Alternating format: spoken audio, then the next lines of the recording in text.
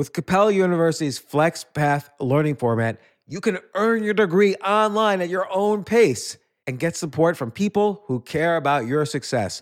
Imagine your future differently at capella.edu.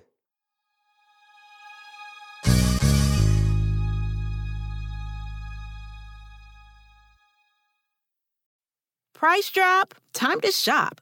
Get to a Nordstrom Rack store today for first dibs on new markdowns. Now score even more, up to 70% off brands everyone loves at Nordstrom Rack. Denim, dresses, sneakers, tops, and more. Plus, get genius deals on jackets, sweaters, and boots for the whole family. Shop your Nordstrom Rack store today and save up to 70% with new markdowns. But hurry, deals this great won't last. This isn't your average business podcast, and he's not your average host. This is the James Altucher Show. Today on the James Altucher Show. I'm not usually a skeptic of Bitcoin, but for this podcast, I wanted to be as skeptical as possible, so we really covered all the issues. So I have on Omid Malekan, who, first off, he used to work with me back in my hedge fund days from 2002 to 2007. We worked together and we were trading every day. Since then, he's moved on to bigger and better things, helped Citigroup figure out the whole crypto universe. He wrote a book called The Story of the Blockchain. And more recently, he's about to publish a book called Re-Architecting Trust, The Curse of History and the Crypto Cure for Money, Markets, and Platforms. So he comes on the podcast today, and I want to know where Bitcoin and Ethereum are going, where the whole crypto universe is going, and what could stop it or slow it down. So he's very bullish, as am I, but I am as skeptical as possible, and he really answers all my questions. So he conquered my potential bearishness. So here's Omid Malekan.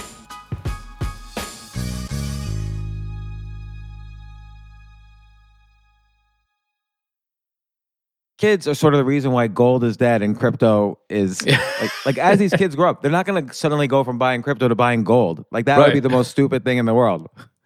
Yeah. There's almost, I feel like, an abstract age below which everything that crypto has pioneered, like digital wallets or NFTs, makes more sense than whatever came before it. And your book goes into this. You know, I like how your book is structured almost as like an evolution of money. And as trust needed to evolve in our various institutions, like initially there was like a king or an emperor or a god emperor, and we were forced to trust them. But now trust is much more fluid, and that has ultimately led to Bitcoin and then crypto and Ethereum and all of that and everything else. And so I really like how the book is structured. It's a better history of money than I think the previous book that was a history of money. Oh, thank you. Yeah, there's a bunch of, it's a very popular topic now, in part because what's fun about crypto is it's forced people to actually think about like what is money and what qualifies as money and what's good money. This is not a topic, even in economics, as you know, like not a lot of people cared about money 20 years ago.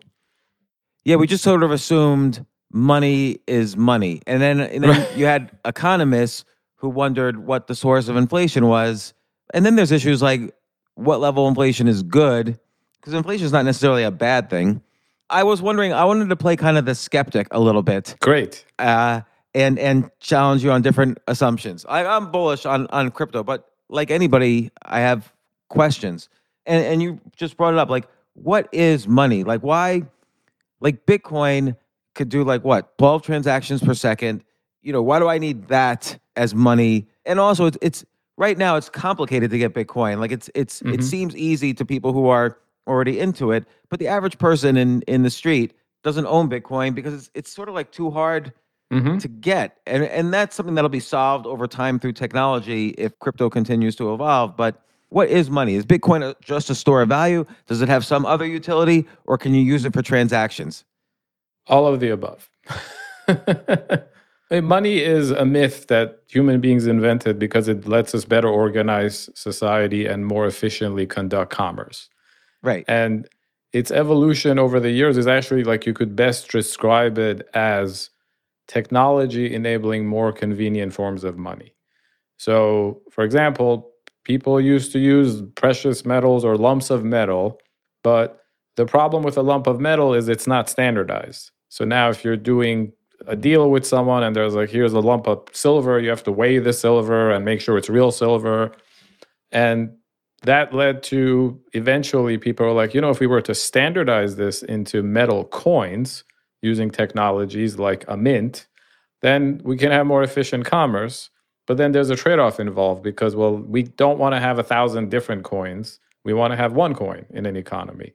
So we need to have someone in charge of issuing it, like a Roman emperor, which is great for the standardization purpose. But then they're in a position now to abuse their privilege because they can practice seigniorage and dilute the content of the coin. So let's talk about that for a second, because this is a common reason for the development of Bitcoin, the initial development of Bitcoin, and it's a common complaint against the Federal Reserve, but I'm not sure everyone understands it. And the idea is that, like we saw in this pandemic, the Federal Reserve, quote unquote, printed something like $9 trillion.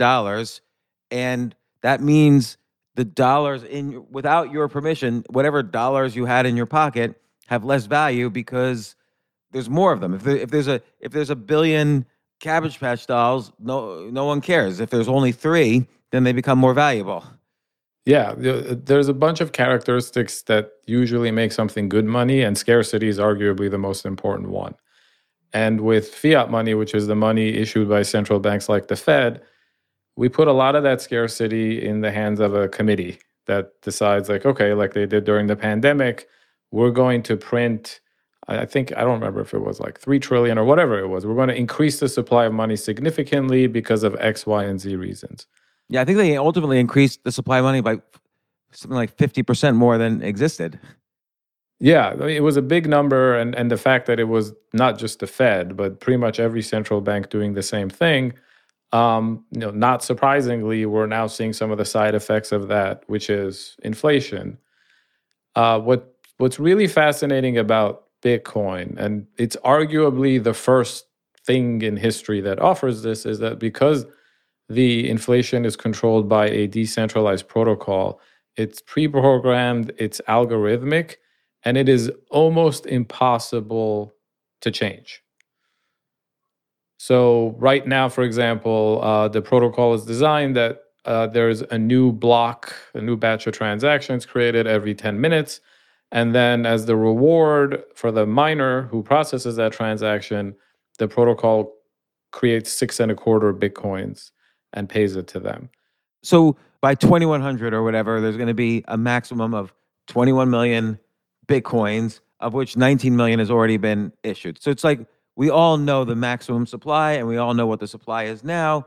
And it doesn't necessarily mean there's going to be no inflation. If there's high demand for a product, the value of that product will inflate, but monetary style inflation won't exist. Not base money. So it gets a little bit nuanced because people forget that even with fiat money, while central banks create what's called like the base supply, which today we can measure, you just add up the value of the all the physical coins out there, plus some amounts that's in the Fed's balance sheet, and you're like, okay, the Fed has only ever created $9 trillion. But there is this money multiplier effect in the private economy where like commercial banks that practice in borrowing and lending, they also synthetically increase the supply of money. And this is actually arguably one of the most confusing things that I try to explain in the book, because it took me years to mentally be able to appreciate this too. But there is this strange voodoo where if you say, okay, how many dollars has the Federal Reserve ever created? And you can like go to the Fed's website and look this up. It'll say 9 trillion. And then you say, okay, but how many dollars are deposited at banks in people's savings and checking accounts? It's like 25 trillion. And you're like, and you can actually like go downstream and be like, all right, well, if we include money that's sitting in PayPal and in money market funds and stuff, then it's even more. And it's like, wait a minute. So what is the actual supply of dollars out there? What is the money supply? And it's kind of an elusive number because when people borrow and lend money, it magically increases the supply. Right, because if I lend money, then let's say I lend you $100. On my personal balance sheet, I still have that $100. It's just now gone from cash to an asset that Omid owes me. and you now have $100. So by me lending you $100, $200 are in the economy instead of $100. Exactly. And even simpler than that is anybody that has a savings or checking account. Like if they think of that as like, I have dollars, but they're in the bank. In reality, you don't have dollars. You have a promise from a bank for dollars, and they've taken some of your dollars and literally loaned them to somebody else. But what's interesting about this dynamic where credit creates more money is it's also true for crypto. So this is one of those things that I feel like Bitcoin people need to become a bit more sophisticated, especially the diehards that quote that $21 million number. There are many places now where you can deposit your Bitcoins and they'll pay you interest because they're taking some of your coins and lending them to somebody else who's levering up or shorting Bitcoin or something. So in Bitcoin also, as the crypto credit economy or the crypto banking system gets built out, measuring the inflation rate becomes a bit more elusive now because it's like, wait a minute, what's the real supply of Bitcoins? Is it what the blockchain tells us, which is equivalent to like the Fed's balance sheet? Or is it what we record in Coinbase and BlockFi? And even like the example that you gave, if you lend me a Bitcoin, which I would really appreciate, by the way, but you don't think of yourself as like, I had a Bitcoin, but it's gone in your personal mental model of your balance sheet. You're like, no, I still have a Bitcoin. I just loaned it to Omid and I'm going to get it back with 10% interest in a year. So I'll have even more Bitcoin. But now I have your coin and maybe I'm selling it. So the whole inflation thing will be interesting to watch as crypto becomes more like the traditional monetary system. So people don't want to transact with crypto that much. I mean, some people do, and often I feel a Bitcoin transaction is often there for publicity purposes, like when a politician takes Bitcoin in salary or an athlete or whatever. And then there's uses like UK where you want to send money to Ukraine. Bitcoin is a convenient way to do it as opposed to trying to do it through the banking system. But people say to me, Bitcoin and crypto in general is so volatile. Why would I want to transact with it? Why would I want to sell something with it when the price could cave in half in a month? Yeah, I'd say net that's true enough. But most people that own Bitcoin own it because they think it's going to appreciate in value. And because of that, they're not going to want to buy coffee with it or something. But that to me is perfectly fine. Like there have been currencies historically where people will use them just as more of a store of value. Like, the Swiss franc for a long time would fulfill that function, for example. Or gold to some extent. Or gold, right. However, there are nuances to this. Like there are also situations where somebody bought some Bitcoin 10 years ago and now they own a lot of it. So they're rich and they like to spend some of their Bitcoin to buy a car or buy a house or something. And it's actually, if they can find a merchant or seller who's willing to take that directly, it would save them the trouble of, all right, now I have to send my coins to an exchange, sell them for dollars, wire out the dollars, etc. So I think we're seeing more and more examples of people willing to use Bitcoin as more of just a store of value. But then you also have things like stable coins, which are just dollars or fiat money, but they just use this infrastructure. And I'm very bullish on stable coins becoming the future of all sorts of payments. So with Bitcoin, I sort of agree on the store of value. I mean, I do agree on that, but we're seeing right now in this Ukraine situation that when things are at extreme uncertainty, like, oh, they just bombed a nuclear reactor, stocks and crypto tend to fall, but gold sort of goes up. And look, I am more down on gold than just about anybody, but it has been interesting to me. I've been saying Bitcoin's a store of value, and largely during all these different crises, we've seen Bitcoin act like a store of value, except when panic is too much, then it falls like stocks. I had expected more reaction from what's going on in Ukraine and even what's going on in Canada to push up crypto to new highs. And I haven't quite seen it. I think that's a fair critique, but it is relatively early. So most people think of something like Bitcoin as, well, is it digital gold? Is it a store of value? Is it a new kind of money? I think it could be all those things. I also think of all the different crypto projects. They're like startup equity. in that if and you know more than most people about this, in the world of startups, there's a lot of uncertainty, there's a lot of volatility, there's a lot of immaturity. What's unique about crypto is that the startup equity has liquidity and price discovery from day one. If you took like your average seed stage startup and it started trading its stock right away, it would probably fluctuate just as wild as cryptocurrencies would do, because you haven't yet found your place in the broader ecosystem. So I think Bitcoin and other cryptocurrencies are on their way to being something. They're not quite there yet. And what happens in the interim is that there are times where it looks like Bitcoin is asking as a correlated risk on asset, right? Like it moves along with the NASDAQ.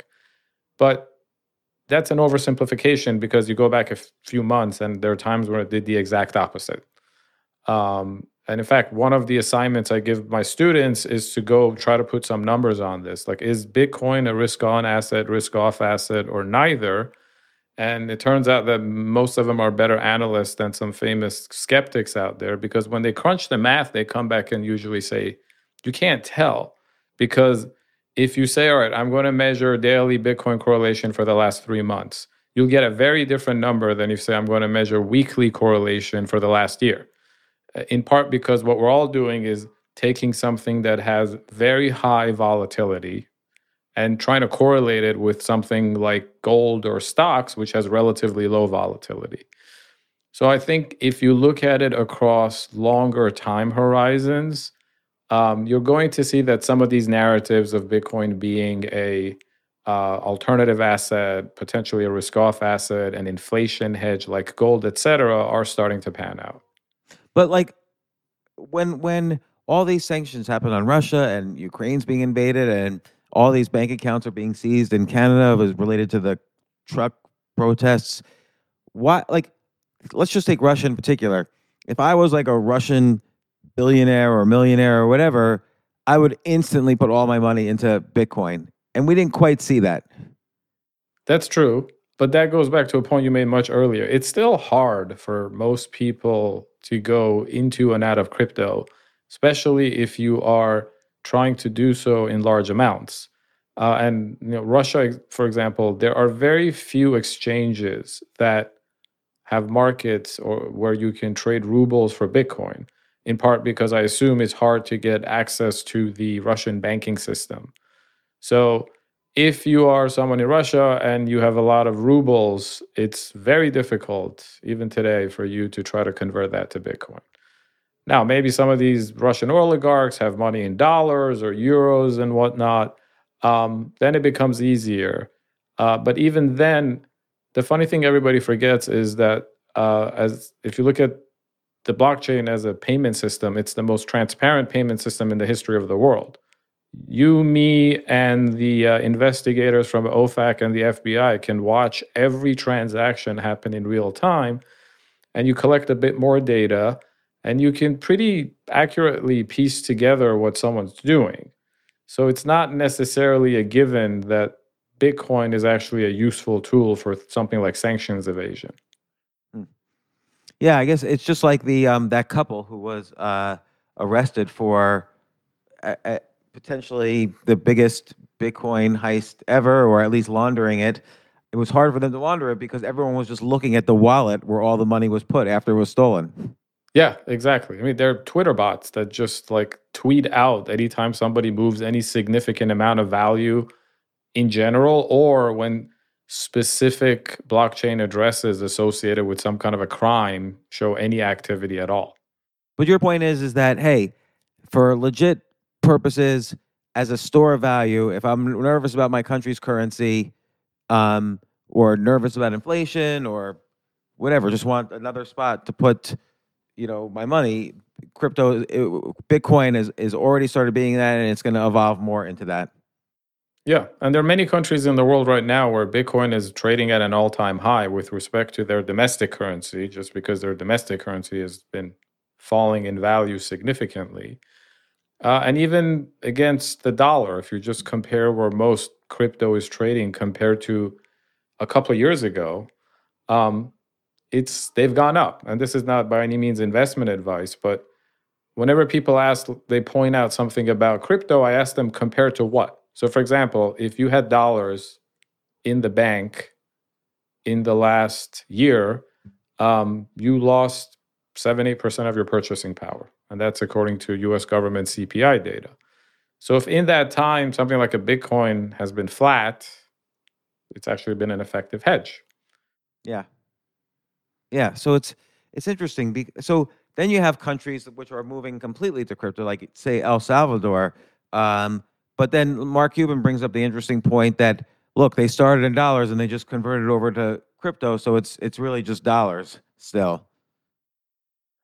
Yeah, I am actually far from convinced as to whether what El Salvador did was the right thing.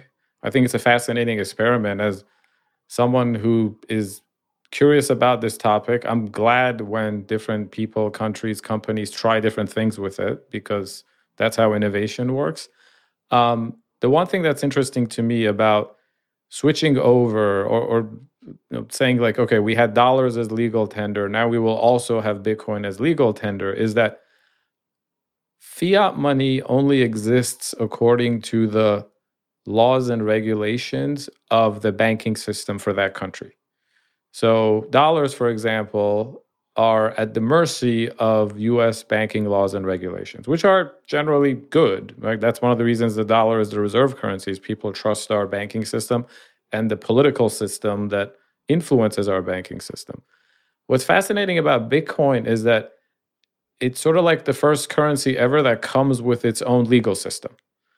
And it's a very simplistic legal system, but if you say like, what is the most important thing for any financial system? I'd say, well, it's that people have assurances that things happen as they expect them to, right? Meaning like, I send you a wire in the US for $1,000, we can both be reasonably assured that that money will arrive.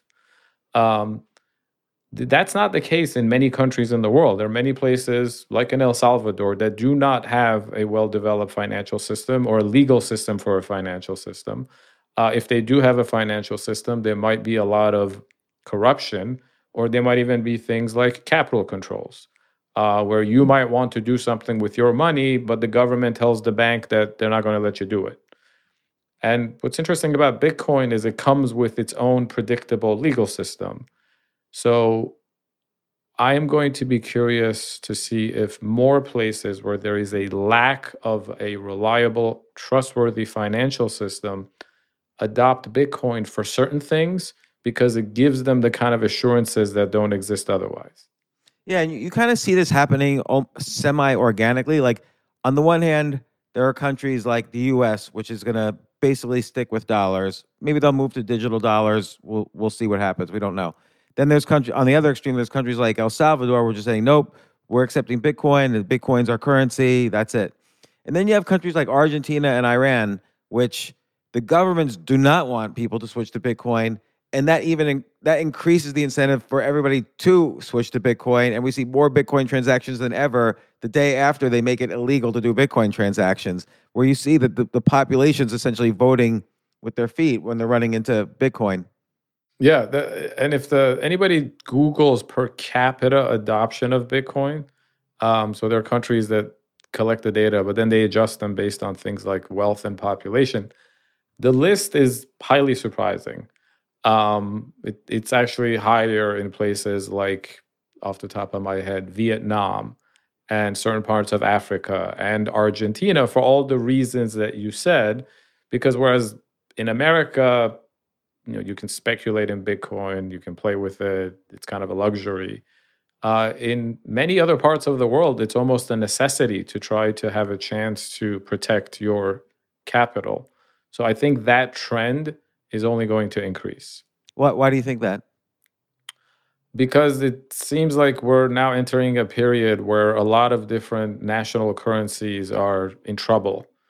And there's just a lot of inflation everywhere. And what we've seen happen in Turkey, for example, or in Lebanon now, is that the people who got paid in their domestic currency and saved in it are seeing their purchasing power be completely destroyed. If they had had some way to convert some of it to Bitcoin, which is a big if, it's not trivial to do so, then they're much better off. We're also seeing this just global trend with the, let's call it the politicization of banking and payment systems, where more and more governments are exerting political control over regulated financial institutions to influence how people can access and move their money. Because it's decentralized, Bitcoin is an alternative and a workaround to all of that. And while that usually gets portrayed in the press as a negative, like, oh, potentially Putin's going to use it to evade sanctions or the drug cartels are using it, I think people should not lose sight of the fact that the far more pressing global problem is what's happened in countries like Argentina and Venezuela and Turkey and Lebanon, where decent, hardworking, honest people have seen their financial lives ruined by the draconian monetary measures that their government has imposed on them. And so what could be, let's say somebody says, like Jamie Dimon used to say, oh, crypto's a fad. And now, of course, JP Morgan has, hundreds of people working on crypto related projects. But or Nassim Taleb right now says Bitcoin's a fad, or Charlie Munger calls it a venereal disease. What are they looking at? What do they think could be the end of Bitcoin? I have no idea. I think, frankly, I feel like a lot of that is just a fear-driven response to something that is A, unfamiliar, B, confusing, and C, threatening. Because I do think digital currencies in aggregate, not just Bitcoin, but then when you have things like stable coins and tokenized securities and whatnot, they will change the structure of our financial system. And most of the people you just listed, like Charlie Munger and Jamie Dimon, have been like the winners from the existing system, and they're older in age. So I think a lot of their opposition is because perhaps subconsciously, somewhere in the back of their mind, they realize that, boy, this is going to really change things and shake things up. And I'm not a spry young banker anymore. And I actually think there are many opportunities for the JP Morgans of the world to do all sorts of greatly profitable things with Bitcoin. But it's not a given that they're going to get it right. And now they suddenly have all these crypto native companies that are competing with them in some ways. So I think it's more of a fear response. But what about Nassim Taleb, who I guess his focus always on any kind of financial asset is or any investment category is how fragile it is. And he seems to view Bitcoin as an investable asset class as fragile, like in the same way the stock market might have been considered in 2008. By the way, small story. Do you remember you and I visited John Paulson's hedge fund, I think in 2006, and they presented we were thinking of investing in them, and they presented the whole situation that, why housing was at a high then. And they said housing's going to collapse, and they described how they were betting on it, and they described why and how severely it was going to collapse, which it didn't do for another couple of years. And we asked them, "What's your one thing you're afraid of?" And they said, "We're afraid the banking system will fail so quickly we won't be able to get our money out of it." And we left that office, and you turned to me and you said, "Man, we're screwed." And then, by the way, then the interesting thing is, then I called up a bunch of other hedge funds and described what was going on. And they're like, oh, that trade is too crowded. Don't do it. All of those people later claimed to be invested in John Paulson's fund, but they would have denied it then. I do remember that very much. One of many examples of how somehow the three of us ended up in the middle of all sorts of important things back in the day. Actually, I know. My favorite thing about that story is you wrote about it in the FT, and then you quoted me saying, "Oh, we're all screwed," and then you called me a punk. So I still consider it a great claim to fame that in my young career I was referred to as a punk in the Financial Times. Right. And of course, I was just joking, but punk's a funny word. The K sound. Yeah. Well, and now I'm a crypto person, so I feel like there's sort of maybe you can track the genesis of how I became a fan of decentralization back to that moment. Yeah, it's true because and the reason I bring it up is related to Nassim Taleb is that he saw how fragile the banking system was because of all these derivatives that were piling up. But what does he see in Bitcoin? Why doesn't he give some, like using Nassim Taleb again, the fact that it's lasted now 13 years suggests that it's going to last another 13 years. That's one of Nassim Taleb's theories. And so at least another 13 years. And so why does he think it's fragile? It's a good question. I can't speak for him. And I will say, I'm a big fan of Nassim's work in general. And I think crypto is such a great testing ground for so many of his ideas, including anti-fragility and black swans and all of that. And I've corresponded with him on this topic before. He makes some very interesting points about why Bitcoin isn't money. For example, nobody thinks in terms of Bitcoin, which I think is a fascinating argument, right? Like nobody thinks like I'm going to buy this car for 0.000 whatever Bitcoin. To which my response is that's true. Not yet. It's still relatively early. The dollar, for example, even in the US, other currencies were considered legal tender for something like 100 years. And originally, the dollar was really just a unit of account, and it was soft pegged to this popular Spanish currency. And it took 2 world wars for the dollar to become the established reserve currency that it is. So then 12, 13 years is not a lot of time in that. And the other counter is I actually think decentralized systems by nature are a lot more anti-fragile and resilient than centralized ones. And just to give a simple example of that, the Bitcoin blockchain, the record of every transaction that has ever happened, is preserved by these entities called nodes. A node is just anybody who wants to keep a copy of the ledger and participate in updating it. And there are something like 15,000 different nodes all over the world. There's actually, I run one myself here in my home. Are there rewards for that? Like, why would you do it? No, I do it because it's fun and you get to contribute to the community. But most of the nodes are, let's say you were going to build a business, right? You wanted to start your own crypto exchange or data analytics or something. One of the wonderful things about this world is you can have your own pure, fresh, free data. Right? That doesn't exist anywhere else, right? Like in the traditional financial system, there's usually a handful of players who have all the data and they charge a lot of money for it. And they can turn off your access whenever they feel like it, which would be very bad if your business relied on it. But if you have what do you mean by data? Like, why would my business rely on data about dollars? If you are any kind of a bank or financial system, right, you have to constantly receive information about who's doing what. So look at something like Swift, right? Swift is actually only a messaging system for payments and correspondent banking, but it is so powerful in the existing financial system that a lot of times when the US government wants to punish a country, an individual, they just knock them off of Swift. That doesn't exist so that's a source of fragility, I would argue, to Nassim Taleb, right? Or something far more mundane, like I don't know how many data centers Visa has for its credit card network, and how much redundancy they have, but it's not 15,000 copies preserved by all sorts of random companies and people on-prem, in the cloud, all over.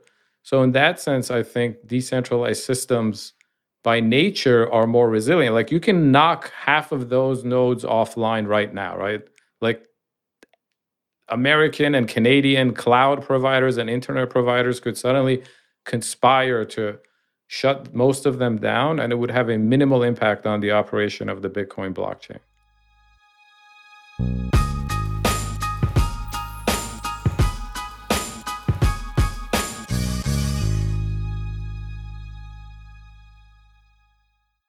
Yes, it's totally true.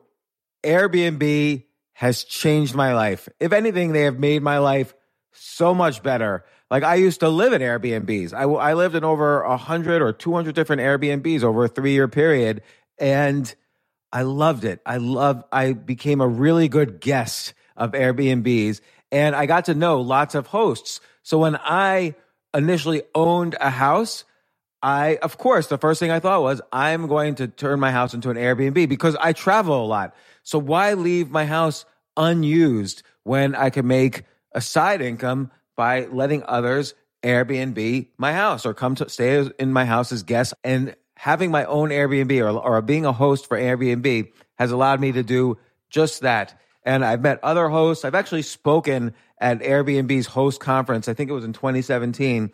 I met so many just nice hosts. It's a great community. And I love, turning my own home into an Airbnb. Like I'm traveling to Austin next month. My home's going to be an Airbnb while I'm away, and I'll stay in an Airbnb. I'd rather stay in like a 3-story house Airbnb than in one tiny hotel room in the middle of Austin during South by Southwest. So listen, while you're away, your home could be an Airbnb. Many people host on Airbnb, but there are people who are just letting their house sit empty, who've never thought about it or didn't realize their space could be an Airbnb. Hosting can easily fit into your lifestyle and is a great way to earn some extra money. So if you have a home, but you're not always at home, then you have an Airbnb. Your home might be worth more than you think. Find out how much at airbnb.com/host.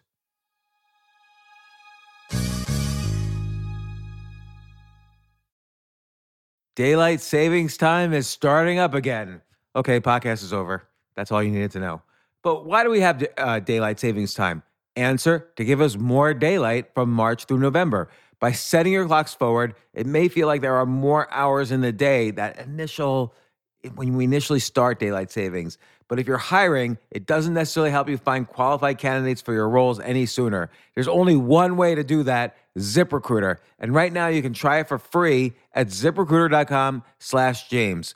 ZipRecruiter works around the clock to find qualified candidates for you. Once you post your job on ZipRecruiter, they send it to 100 plus job sites so you reach more of the right people. This is such a brilliant idea for a business, and ZipRecruiter did it. So ZipRecruiter's smart technology also quickly scans thousands of resumes to identify people whose skills and experience match your job. I've used ZipRecruiter, particularly as a potential employee, and I still, to this day, get messages every day. James Altucher, would you like to apply to be VP of Entertainment at NBC or whatever? So there's just nonstop emails. Like I got 5 or 6 emails today because a year ago I signed up for ZipRecruiter. So spring forward with a new hiring partner, ZipRecruiter, and find top talent sooner. See why 4 out of 5 employers who post on ZipRecruiter get a quality candidate within the first day. Just go to this exclusive web address to try ZipRecruiter for free. ZipRecruiter.com/James. Once again, that's ZipRecruiter.com/James. ZipRecruiter, the smartest way to hire.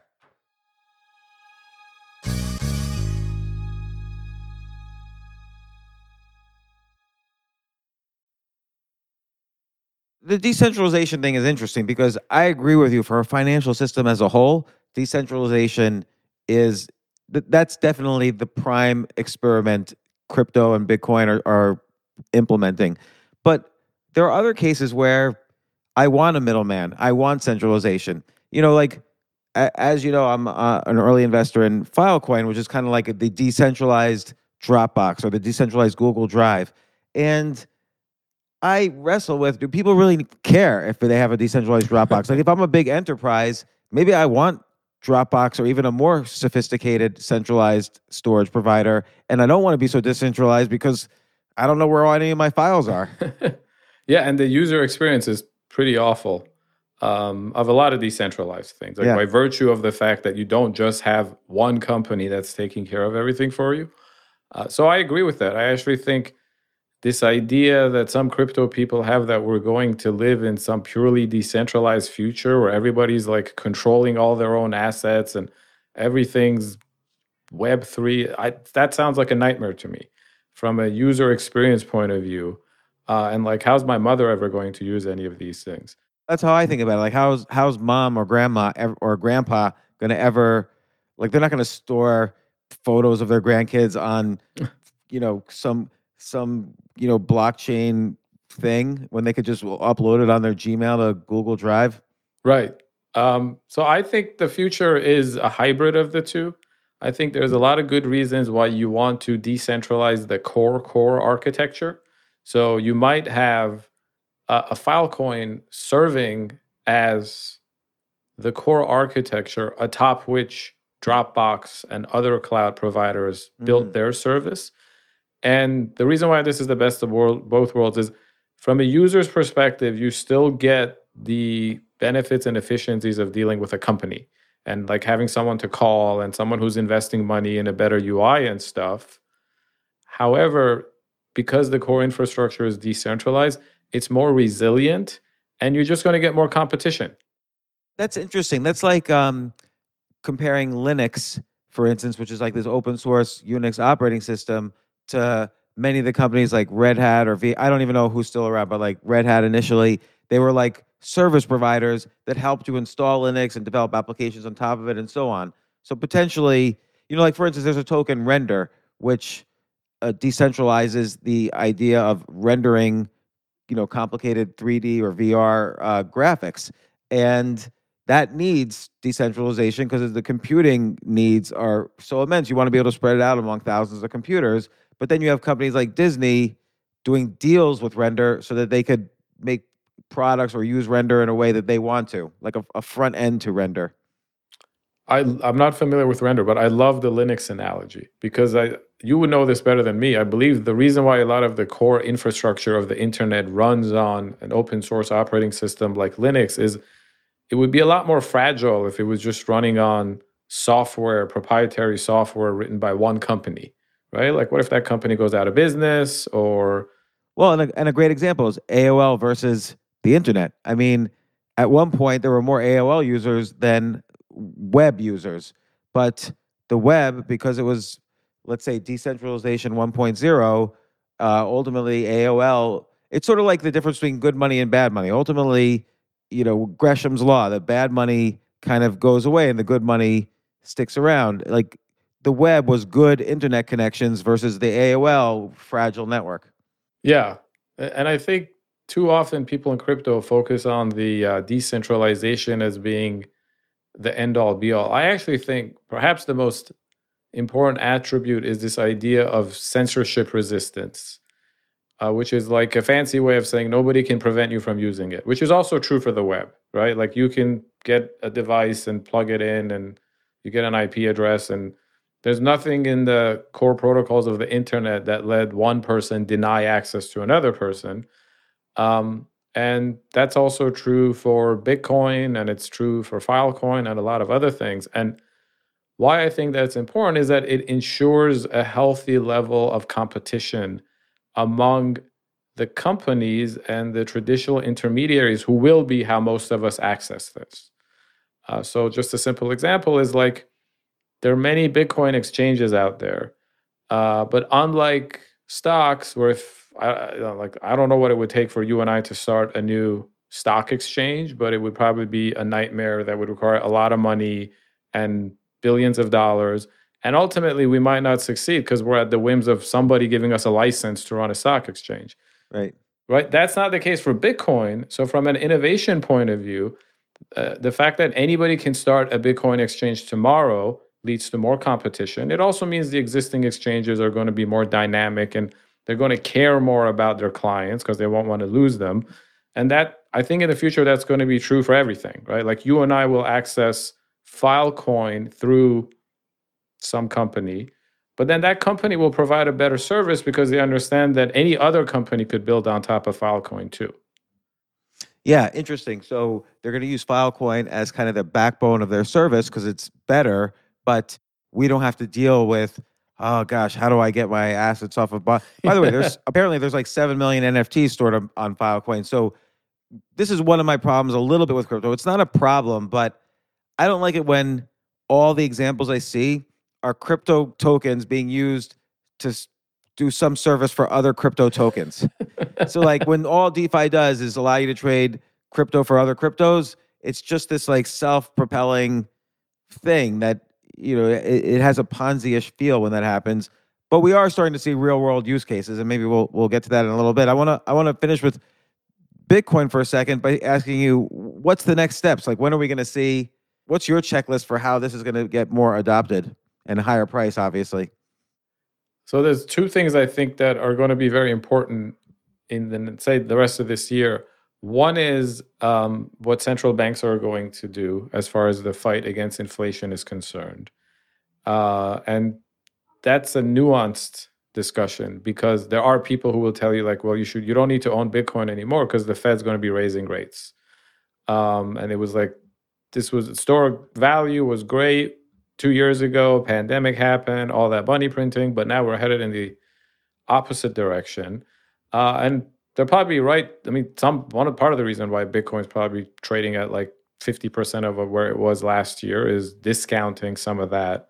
Okay, but let me ask you about that too. Yeah. Like, interest rates are at zero, basically. And let's say they do hypothetically 6 hikes, which would be extreme for them. It brings you to 1.5% federal interest rate, or maybe 2% if some of the hikes are a little bigger. Okay, in order to stop inflation, or other than organically stop it because demand goes down, you kind of have to raise. What's going to convince 2% savings interest rate on your savings account is not going to convince you to not buy a house or invest in stocks or whatever. Like, what do they think they're going to do by raising rates just 2%? It seems like just a joke. I think that's a great point, because ultimately it's not the absolute numbers that matter, it's the relative numbers that matter. In that, if in the next 12 months you can earn 2% on your savings, but we have 8% inflation, well, you lost 6% of your purchasing power. So you actually more eloquently made a point that I've been trying to make to people, that what matters going forward is not whether central banks tighten policy, which they will they tighten policy as much as we've seen inflation accelerate, especially in light of what just happened with Ukraine and Russia. My bet is they can't. I think there's just too much of the economy is dependent on low interest rates now. So I think that's going to be a bullish dynamic, that real rates are still going to be deeply negative, even in an environment where the Fed and other central banks are raising rates. So I think that's one thing. Yeah, so that gets rid of yes, there could be some psychological uncertainty because we're in a raising rates environment and people don't know what it means, but ultimately that will go away because it's not going to have that much effect. And if that was holding crypto back, crypto will move forward. That's right. And by crypto, we mean specifically Bitcoin, because in this as case, you know, different coins have different use cases. The other thing I think is happening is that the Western response to Russia's invasion of Ukraine, however much deserved, is a sea change in the nature of money. And I know that might sound hyperbolic, but if you literally think back to like the existing world order, the post-Bretton Woods world order, where once the US and others left the gold standard, everybody sort of like had this tacit understanding that most central banks would save in dollars and a lot of international trade would be in dollars, often among two countries that have their own currencies, and in trade that has nothing to do with America. And then there's things like the so-called petrodollar system, where there's this like implicit understanding that the US military will protect various unsavory regimes around the world, and we will look away from the fact that they're very illiberal and undemocratic, so long as they price their commodities in dollars. I think that's all going to have to change now because of the radical nature of the financial response to Russia. Yeah. So what if, though, we get into a scenario 5 years out where Russia and China are one complete ecosystem of money? They have their own SWIFT, they have their own banking system. Maybe they have some deals with their currencies. They're the primary trading partners with each other. And then there's the U.S. and the EU, and then everybody, and even South America, and then everybody carves up like Africa, India, and so on. So then is if the world's so divided, but comfortably divided, is that a scenario that could hurt Bitcoin, for instance? No, I actually think that scenario significantly helps Bitcoin because, one, these different islands of geopolitical affiliation are still going to want to transact with each other. It's not like we're going to have zero trade now. The US and China are still heavily tied together economically.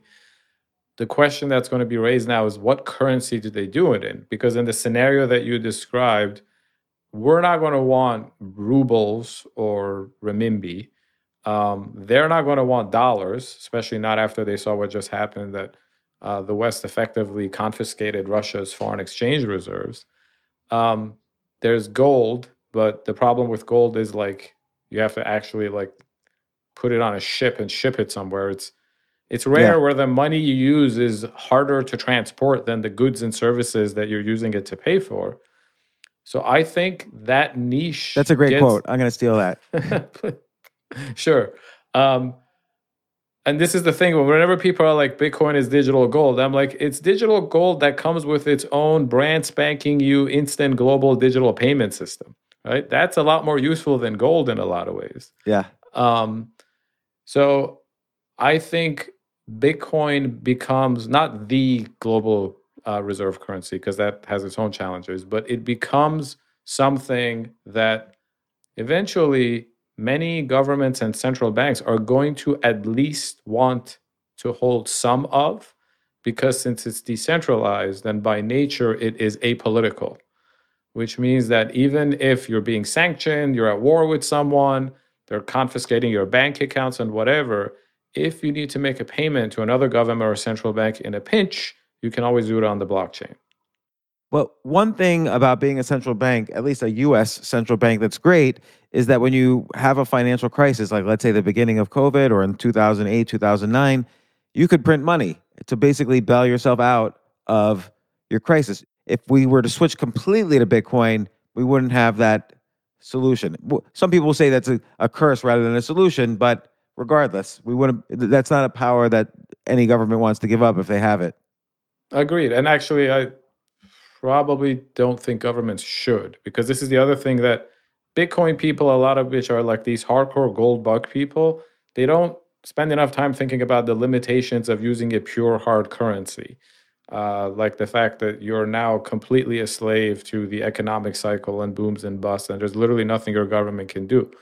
But the example that you gave about the US government, why we would want to retain the right to print dollars, that's very good for the US government. Arguably, it's bad for everybody else. Absolutely, because we borrow as much money as possible, and then we inflate the value of the dollar, so we don't have to pay back as much. Right. So again, this existing world order where central banks and governments have kept foreign reserves in a little bit of gold, mostly dollars. The dollar accounts for something like 60% of global reserve currencies, and then some euros and Swiss francs and other things. I think what makes sense now is, this might take a decade, but for more of these central banks to be like, you know what, we should maybe just put 2% of our reserves in Bitcoin or 5% of our reserves in Bitcoin. The irony of that, though, is if it were to come true, there's literally not enough Bitcoin in the world today. The market cap of all the Bitcoins in existence is currently something like 700 billion, I think. That's about the size of Russia's foreign exchange reserves. So if my scenario comes true, and again, this is not investment advice, but the only way it could come true is Bitcoin would have to appreciate exponentially to become large enough for it to be something that government scale and central bank scale adoption could take place. And you could foresee potentially a tipping point where, let's say there's even rumors that China is going to sell their $1 trillion worth of dollars. That could make other governments think, oh, I better sell my dollars first. And there could be essentially a rush. And then where do they put their money that they raise by selling off their dollars? They have to put it somewhere. They're going to put it in gold or stocks or crypto or something. Yeah, and stocks are tough because they could put them in domestic stocks, but if they put them in foreign stocks, then they're making themselves vulnerable to the same kinds of geopolitical driven financial intervention. So yeah, there are actually not any good options. Even Bitcoin is not a good option today. I think it could evolve to being a viable option. But go back to what we were saying earlier. Bitcoin is the only money that comes with its own fairly reliable legal system. And what we're seeing now increasingly is that even countries like the US and before the US, the UK, that had dominant reserve currencies because it was perceived that their legal system was predictable, are becoming increasingly less predictable. So that increases the appeal of the only kind of money that is not subject to that kind of politicization. And so let's talk about Ethereum for a second, because Ethereum, while it's called a cryptocurrency is also really more of a software platform. There's competitors to it like Solana and Cardano, but you probably know the statistics better than I do. Most crypto projects being worked on, like 95%, are being worked on top of Ethereum. I don't know what the percentages is. Do you know? I don't know. It's hard to measure projects being worked on, but if you look at statistics like fees, because the fees that people pay, the miner fees to use any blockchain, is a proxy for adoption. On Ethereum, there are multiple orders of magnitude higher than most of the other competitors, which some people will say, well, that's because Ethereum is really expensive. To which I'm like, right. And Fifth Avenue real estate is also very expensive. The fact that people pay for it shows that that's where they think the value is. So yeah, Ethereum is where the vast majority of traction as far as a layer one blockchain platform is concerned. What's your stance on Ethereum versus like some of these other platforms or versus Bitcoin? Like what's your overall feeling on Ethereum? So ironically, technologically, it is by far the worst just because it was the first. So I think most of the other alternative smart contract token platforms are technologically much better than Ethereum because they learned from Ethereum's mistakes. However, as I'm sure you know, there is this well-established thing in technology and innovation that the best tech often does not win. It's the first tech that's good enough that goes mainstream that wins. And my working hypothesis is that Ethereum is now at that point where it's become so much of a standard. There are so many people using it, projects building on top of it, that it's going to be very difficult for the other competing platforms, even though they might be technically superior, to catch up. Yeah, because for instance, if you want to buy and sell crypto on a decentralized exchange, pretty much your only choice is to convert your dollars into Ethereum, go onto an Ethereum powered exchange, and that has the full range of choices of cryptos you could buy. I mean, 95% of the DeFi exchanges are Ethereum powered. Yeah, and people, because this is all open source and decentralized, people have literally like copied and pasted the smart contract code of those exchanges and say, oh, well, we now have automated market makers on Avalanche and Solana and wherever. But they don't have the user base, they don't have the traction. They also don't have the collateral base because in DeFi, people are trading and borrowing and lending, but you need a reference asset to do that against. So if you're doing it against ETH, I don't remember the market cap of Ethereum, but it's like 300 something. There's hundreds of billions of dollars worth of it that you can be like, I'm going to borrow against this. I'm going to trade it to buy some other coin. Then you go down to these other smaller platforms and you're like, oh, well, there's only 20 billion worth of value here. Here's one skeptical question. Why do we need a crypto programming environment at all? Like, for instance, everyone says, oh, you could put your estate in escrow, like you can make wills in using Ethereum now. Oh, I was able to make wills before. Like, oh, it's going to replace the whole legal system. Why does the legal system necessarily need like you still need a lawyer to keep track of an escrow and you know, what's the big deal? So it's not that. I agree with you. The bigger, heavier, more important life decisions that we all make, I think they benefit from the sort of the messiness of our very human, dumb contract-based legal system because there's room to maneuver there. Yeah. Right. Like you wouldn't want to put your will and estate on the blockchain and then, oh, wait, there was a bug in the code and now all my money would just send to somebody else and it's gone forever and I can't get it back. However, why I think a smart contract platform like Ethereum is appealing is that's not 99% of our lives. 99% of our lives are these like super mundane financial interactions where there are some conditions that trigger an event, right? So like I own a bond and it's the first day of the month, so I should earn interest. Or I have some kind of insurance and it rained so much, so I should get paid a claim. I bet on the Super Bowl and my team won, so I should get paid. And all of that activity today happens in these centralized scenarios where you're almost relying on the goodwill of a company or an individual to do what they're supposed to. Now, there are laws and regulations, there are contractual obligations. They might actually have a conscience about it, but none of these things like give you a guarantee. And when I look at it, I'm like, no, you own the bond, you should get paid interest, always and forever, never in question. That's where I think something like a smart contract, which is a terrible name because smart contracts are not the blockchain version of a legal contract. Smart contracts are just conditional payments or transfers of value where you can write the conditions in code and then they're executed in decentralized fashion by miners. So a smart contract is actually the first engagement in history where everybody's guaranteed to be satisfied by the outcome, assuming that they agree on the code. And I actually think if you look at lots of financial interaction, right? Like what is an options contract, right? It's if this, then that. Like if I want to call on Apple, it's if on this day Apple stock is trading above the strike price of 200, then I get paid X dollars, right?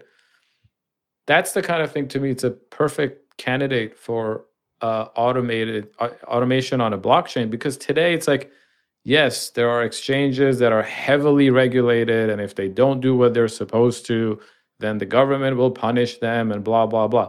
But why even leave it up to chance, right? Right.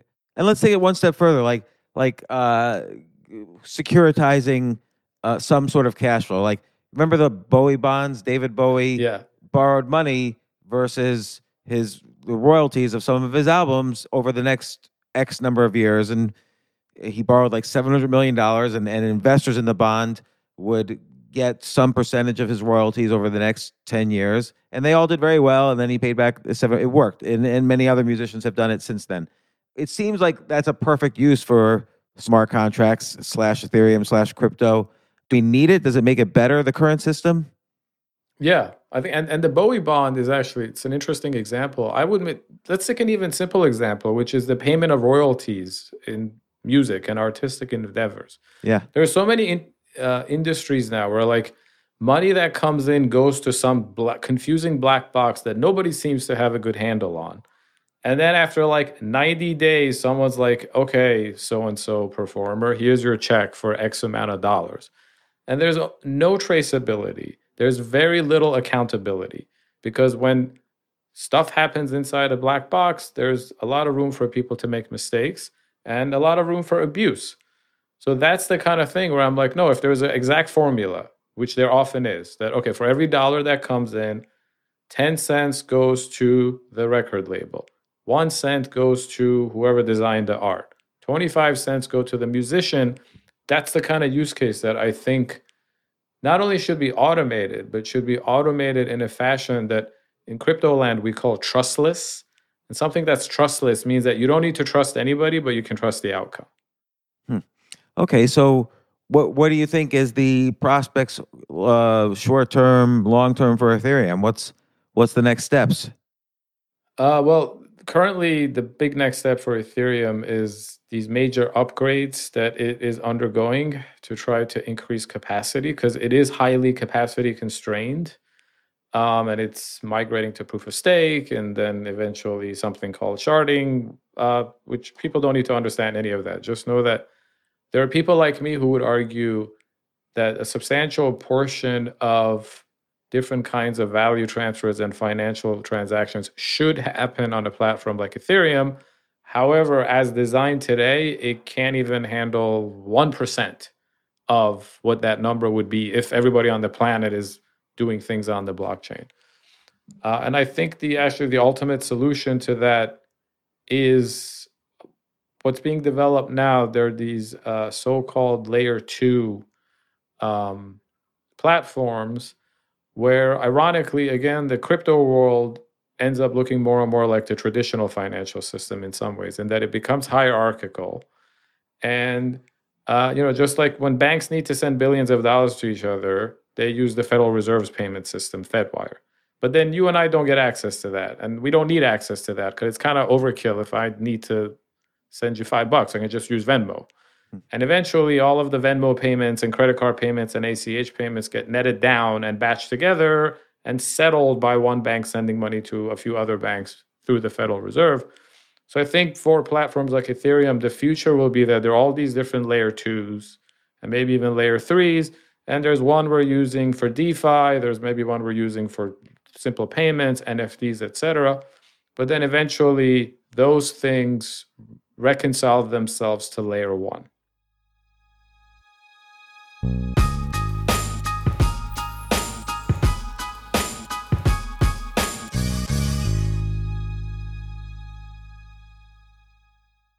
Looking for a rewarding, life-changing opportunity that enhances the lives of children in your community? Well, with almost 50 years of experience, Huntington Learning Center is the nation's leading K-12 tutoring and test prep franchise, dedicated to shaping brighter futures for both students and franchisees. Huntington is the top revenue-producing supplemental education franchise in the U.S., and their proven system is the key to success for you and your students. The Huntington Advantage includes low startup cost turnkey systems, dedicated support teams, national and local marketing support, and multiple revenue streams to help you build a life-enriching and profitable business. No education experience needed. In today's environment, the need for tutoring has never been greater. When you become part of Huntington Learning Center, you're filling an urgent need in the growing $5 billion supplemental education industry. To learn more, visit huntingtonfranchise.com. Make a meaningful difference, pursue your dreams of business ownership, and be a positive force in your community. Don't wait. Visit huntingtonfranchise.com today.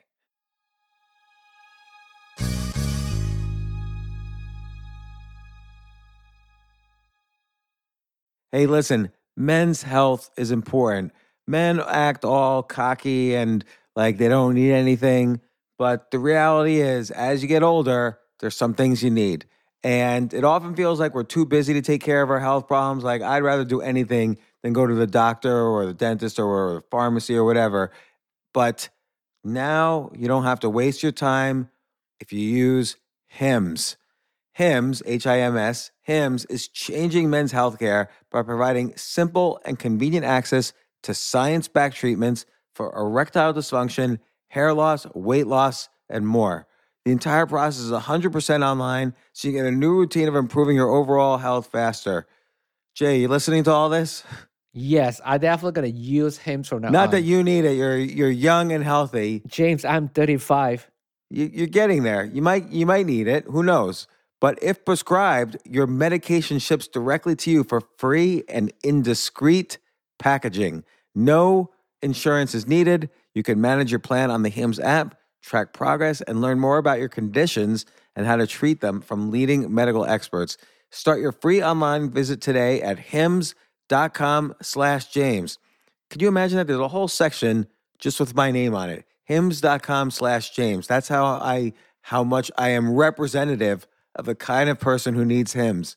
That's hims.com/James for your personalized treatment options. hims.com/James. Prescriptions require an online consultation with a healthcare provider who will determine if appropriate. Restrictions apply. See hims.com/James for details and important safety information. Subscription required. Price varies based on product and subscription plan.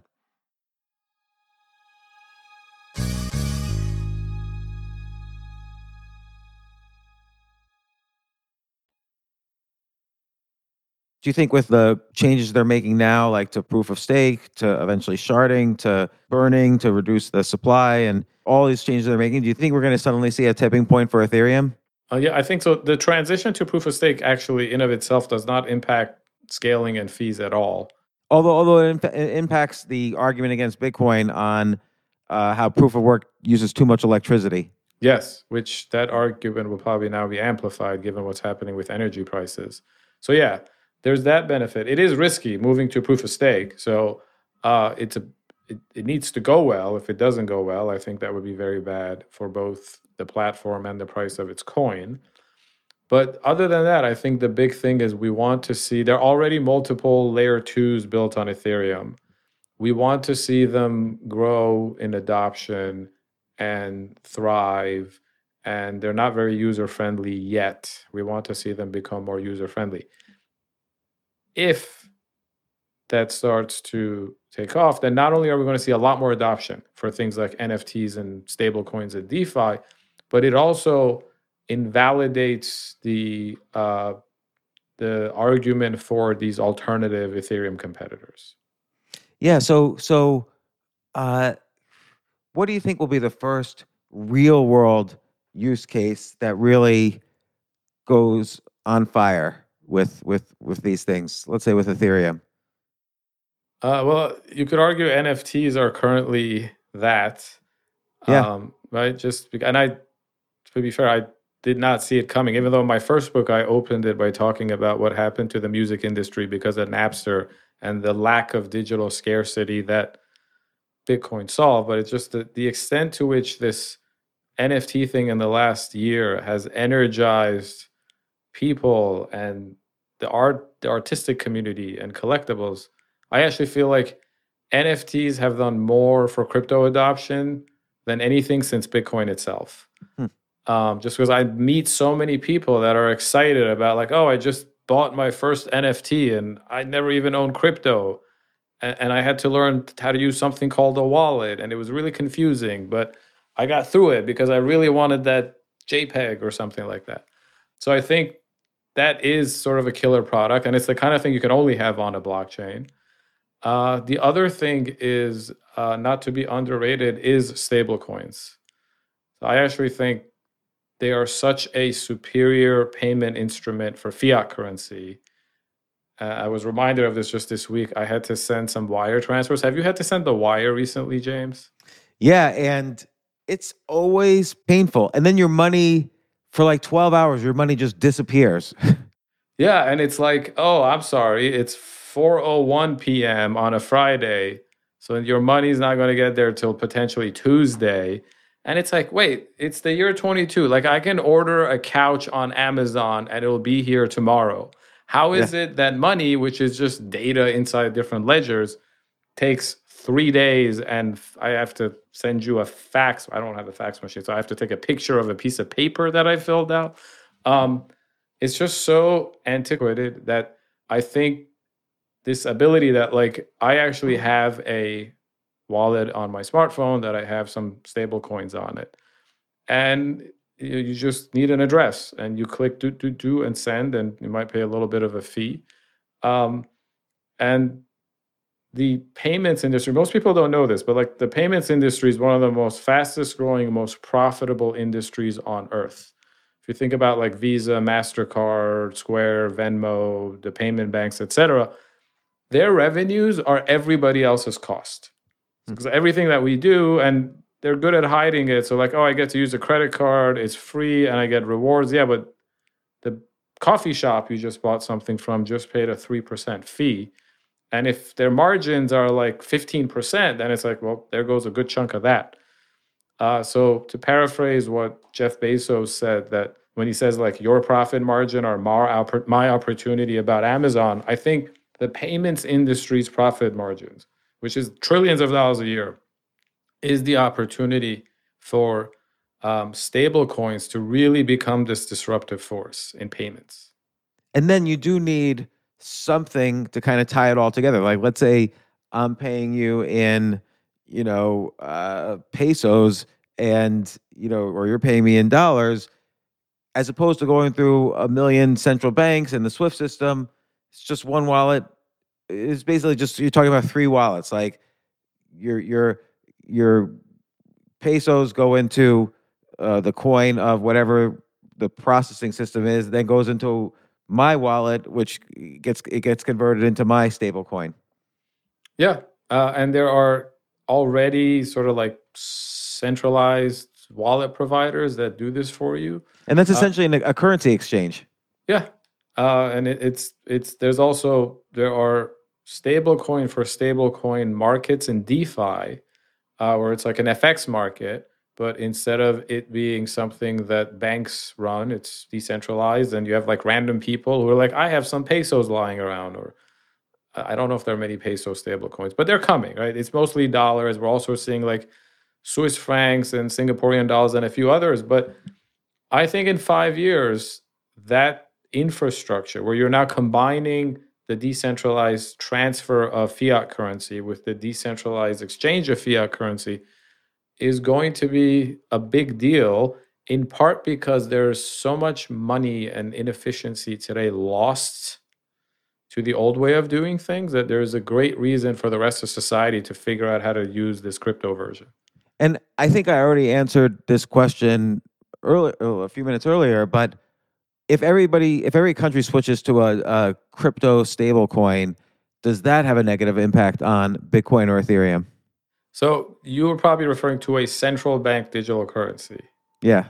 Yeah, which is different. Stable coins today are sort of mostly an extension of the banking system. Most of them are designed that someone takes like $1 million, puts it at a bank, then issues 1 million tokens and says you can always redeem them for $1.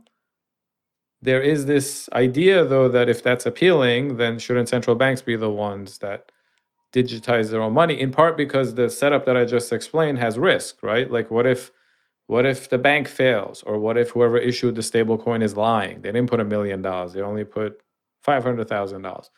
However, if the Fed comes out and says, like, here's a token on some blockchain and it's $1, it's just as much of $1 as a dollar bill is $1. And most central banks are now looking into this. Some are much further ahead than others. Mainly, China is already piloting its CBDC. Europe has committed to trying to roll one out in the next 4 or 5 years. So this is a question that gets asked all the time. Is that a potential competitor to Bitcoin? I do not think so. In fact, I think that's a great enabler of Bitcoin for 2 reasons. One, it sort of validates this idea that digitally native money is superior to what we have today, which is mostly analog money. And I put like even a Venmo in the example of analog money, because even though it's mobile app enabled and I use it on my phone, it's the same exact architecture that's existed for over 100 years. They just do it in the cloud. So it's sort of like a halfway solution. So CBDCs, I think, really like validate that the way crypto works is appealing. And 2, the sort of untold reason why many central banks want to issue CBDCs is because they could really take advantage of the programmability of digital money. So the same smart contracts that we talked about earlier that exist in Ethereum, the Fed could issue digital dollars on its own blockchain and have them be fully programmable, which, they advertise that as like, well, the appeal of that would be if we want to send people stimulus money like we did during the pandemic, and we want them to spend it, we don't want them to save it, then we can program the money that like you have a month to spend it, otherwise it's going to disappear. Or if it's a policy thing and like, oh, we want negative interest rates, well, they can just program your money to disappear. All of that, the increased malleability of fiat money that CBDCs enable, I think makes a very bullish argument for why people will want to hedge by owning decentralized money like Bitcoin that's not going to have any of those things. And for Ethereum, it seems like if everything is kind of on a crypto platform, there still has to be software. And again, Ethereum being used as software rather than currency is useful the more digital central bank currencies there are. Yeah, it's even possible. So far, the CBDC designs that are out there, they involve the central bank setting up its own infrastructure, and the ones that are proposed that are kind of like blockchainy in some ways would still be the central bank saying, okay, we're going to partner with a bunch of banks and payment providers. We're going to deploy a new blockchain network that's only for our digital currency. But it's also possible that a central bank could say, no, you know what, we're just going to issue our money on a platform like Ethereum. And so from your kind of perspective, like you've had opportunities to talk to large institutions who are buying and selling crypto or trying to figure out what to do. What are you seeing? What's the trend? Are countries stockpiling? Are companies stockpiling? Are they buying Ethereum? Are they buying altcoins? Are they buying Bitcoin? Like what have you actually seen? So last year we saw the wave of the first real amounts of institutional money coming into crypto, because crypto is this very rare financial product that began as a retail phenomenon and is now being embraced by institutions. Most things like ETFs, for example, went in the opposite direction. And the institutional money that started coming first, they went to Bitcoin. And it's still way early, I should say. Like the vast majority of institutional capital in the world has no exposure to crypto whatsoever. Some of it went into Bitcoin. A lot of the investors were actually scared of buying the coins themselves, either because they were unsure about the regulatory clarity. There are actually many headaches for like a pension fund wanting to own Bitcoin. There's a question of like, where do they buy it? Because they only want to deal with regulated institutions. How do they store it? You're not going to have like the manager of the pension fund walking around with like $1 billion of Bitcoin on a smartphone.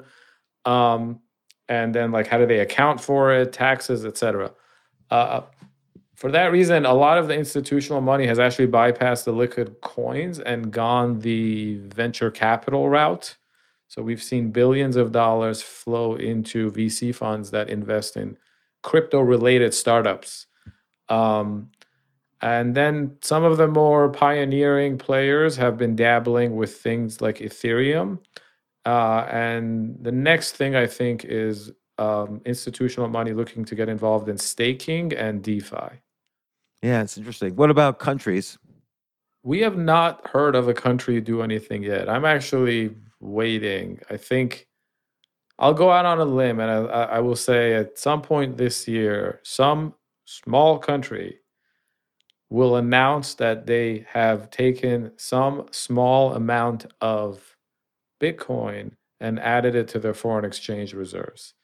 And I know it sounds like I'm hedging because I'm saying a small country and a small amount, but that's still a sea change. If you go back 5 years and you tell most people, even the biggest diehard Bitcoin believers, that this would happen in 2022, I think they would be shocked.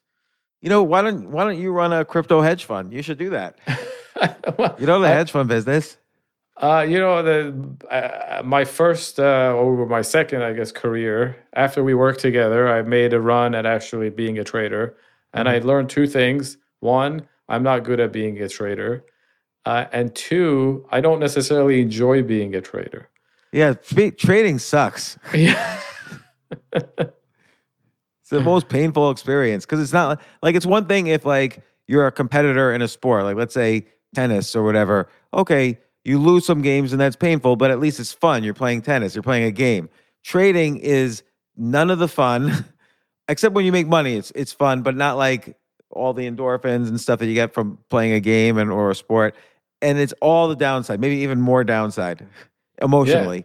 And it's like the only job where you can spend a week working 100 hours and at the end of it be like, man, I would have been so much better off if I would have been richer if I just took $50,000 out of the bank and went on vacation and just blew it all because I worked 100 hours and I ended up losing twice that. Yeah. Oh, God. Brings back memories. So, Yeah. Omid Malekan, author of Re-Architecting Trust, The Curse of History, and The Crypto Cure for Money, Markets, and Platforms. Once again, by the way, it was good updating and seeing you, and come back anytime you want, and let's keep talking crypto. I actually have a million more questions, but we'll do a part two at some point. I want to get in the weeds of some more real-world use cases that I can foresee happening. Like, it seems like Ethereum is going to be great at or level 2 or level 3, whatever, is going to be great at creating tons of new alternative investing categories, which I don't even think we've begun to. We maybe have started to see it in collectibles, like fractional ownership of collectibles, and maybe we're starting to see it in royalty streams, but I think it's just the beginning of securitizing everything you have, basically. So I look forward to talking to you again about this, but thanks for coming on the podcast. It was good seeing you. It's great seeing you. Thank you for having me. And I would love to come back and continue the conversation. Excellent.